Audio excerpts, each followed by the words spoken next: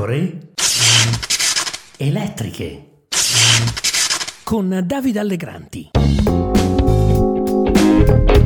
Benvenuti, qui Davide Allegranti, nuova puntata delle pecore elettriche. Perdonate l'assenza, ma mi sono ammalato e ho perso la voce per una settimana. Ancora non sono informissimo, ma dai, sono pronto a parlare del sontuoso scazzo fra Matteo Renzi e Carlo Calenda. Ora, non starò qui a riassumere le cenciate che sono volate fra i leader di Italia Viva e Azione nell'ultima settimana. Gli account Twitter di Calenda, Renzi e dei relativi agguerriti supporter sono lì a svolgere la funzione di diario pubblico della fine del terzo polo, un polo in realtà mai esistito e mai stato terzo.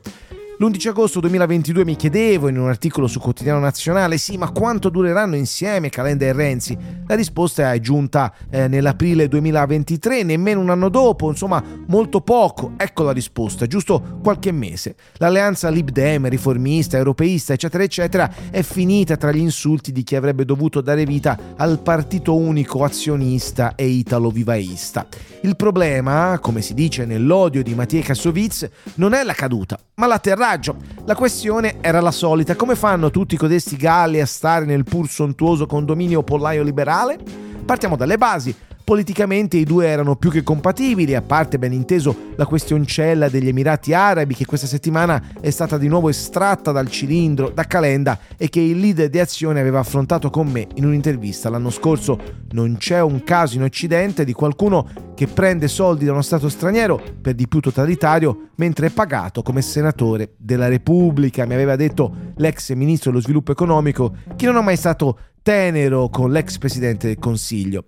C'è però da dire che, a differenza di altri, anche del PD, partito di cui hanno fatto parte entrambi, seppur Calenda molto brevemente, l'ex ministro dello sviluppo economico ha sempre parlato bene di Renzi come presidente del Consiglio, dicendo che è stato uno dei migliori che l'Italia abbia avuto. Poi certo, anche lui di cavolate ne ha fatte, ha spesso aggiunto Calenda, specie negli ultimi anni. Gli ho voluto bene, ma è nato rottamatore ed è diventato una versione modernizzata di Mastella, ha detto una volta Calenda. E nel 2018, se di fronte alla complessità della globalizzazione, alla crisi della politica e della sinistra ci mettiamo a giocare alla PlayStation, è ovvio che abbiamo un cacchio di problema anche noi. Il messaggio non può essere quello, disse Calenda parlando agli iscritti della sua sezione del centro storico a Roma. Come dimenticare, infatti, la celebre foto di Renzi, allora segretario del PD, mentre giocava alla PlayStation durante lo spoglio di un voto amministrativo. Pochi mesi prima, sempre nel 2018, Calenda aveva detto di voler smussare il troppo ottimismo renziano. Lo ha venduto non solo Renzi, pure io.